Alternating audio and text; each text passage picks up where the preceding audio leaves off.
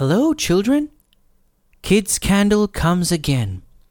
I am your special friend, going to tell you one deep story about a large Halloween pumpkin. Hey kids, if you like to listen to our stories, then don't forget our podcast and follow us. The story is going to begin, so listen carefully, children.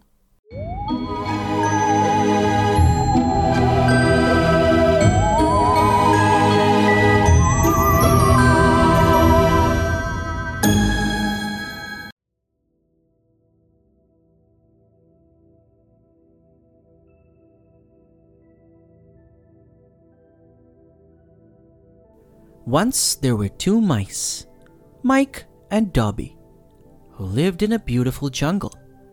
The two mice looked so young and funny. These two funny rats were walking in the forest all day and played with their friends. One day they fell in love with the same beautiful pumpkin.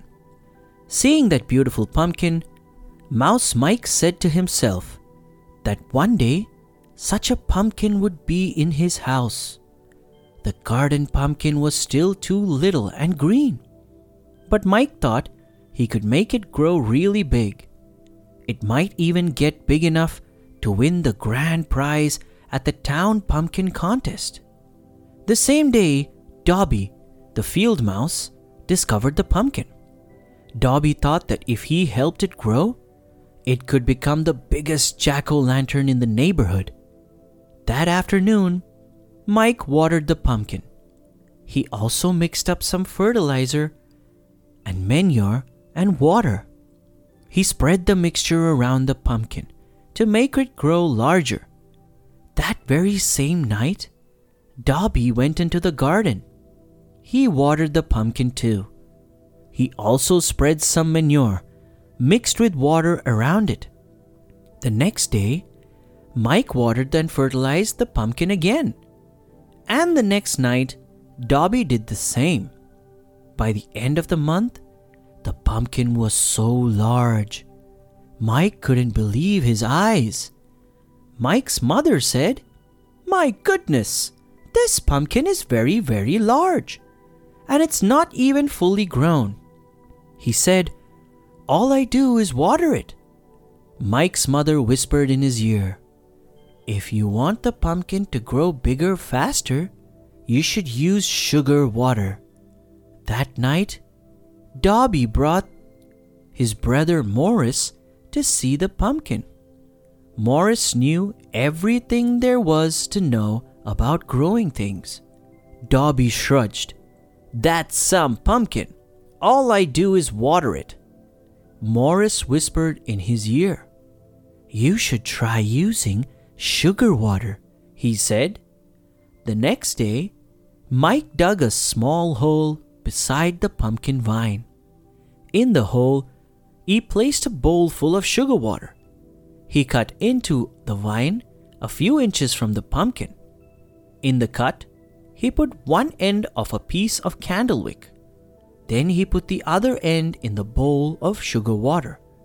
That night, on the other side of the pumpkin, Dobby did exactly the same thing. Within a week, the pumpkin was twice the size it had been. Within 2 weeks, it was absolutely enormous. Mike was amazed. He ran down the road and peeked into his friend Jimmy's pumpkin patch. The pumpkin Jimmy was growing for the contest looked so much smaller.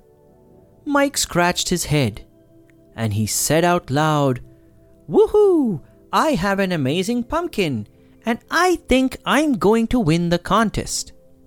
That night, Dobby and his brother Morris spent a long time looking at the pumpkin.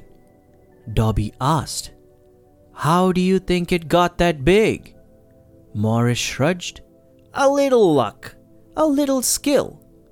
Dobby said, "It's going to make some jack-o'-lantern." "It sure is," said Morris. A week later, Mike noticed the pumpkin was bigger than the family car. During the day, everyone he knew came to admire it. And at night, all the field mice gathered round to do the same. But now summer was almost over. In a week, the pumpkin would be fully grown and start turning yellowish and then orange. A few weeks after that, it would be ripe and ready for the pumpkin contest. Mike could hardly wait.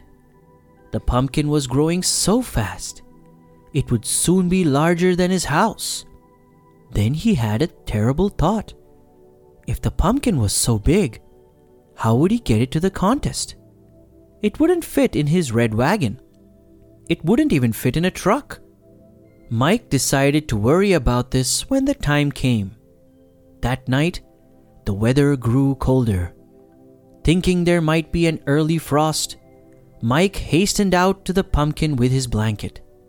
One was not enough. Soon he was rushing back and forth, carrying all the blankets from the house. As he worked, he hummed a little song. And as he hummed, he heard someone else singing. He also began to realize that someone else was covering the pumpkin with blankets. Dobby too had seen the danger of an early frost. He too had brought blankets for the pumpkin. And as he worked, he sang a little song.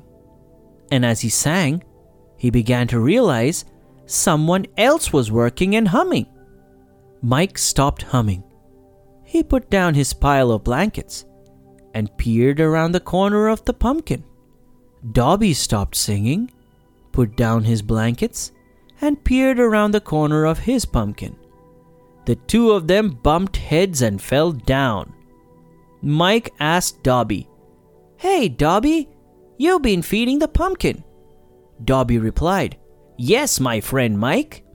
Mike said, "That's why it's gotten so big." Dobby said, "That's why it's gotten so big." They burst out laughing. Ha ha ha ha ha ha. When everything had been explained, Mike said, "I know I'll win the contest if I can get the pumpkin to town." Dobby smiled and said, "My friend Mike, I'll help you. Just let me carve the pumpkin into a jack-o'-lantern for Halloween when the contest is over." Mike said, "It's a deal." "A deal," said Dobby, and they shook on it. The morning of the contest was bright and sunny. Mice were bringing their pumpkins to the town square by truck and car and wagon. Some were rolling them along the ground. Suddenly, they all stopped short. Over the fields came the biggest pumpkin anyone had ever seen. It was being pulled by 100 field mice on motorbikes. When the pumpkin reached the town, it was too big for any of the streets. Mike had to explain why they couldn't bring it to the square. The mayor understood at once. He led the crowd to the giant pumpkin and pinned the first prize ribbon on its side. Then everyone danced around it. Mike, as he danced around, said, "Who would have believed this?" Dobby at the same time asked, "Who would have believed this?" When the celebration was over, the 100 field mice pulled the pumpkin back into the field. The day before Halloween, they carved it into the best jack-o'-lantern ever. And on Halloween night, its wonderful smiling face could be seen glowing for miles around. Finally, one large Halloween pumpkin story ends. Thank you, little guys, for listening to the story. We'll come back again with another wonderful story. Until then, stay happy. Goodbye, little ones.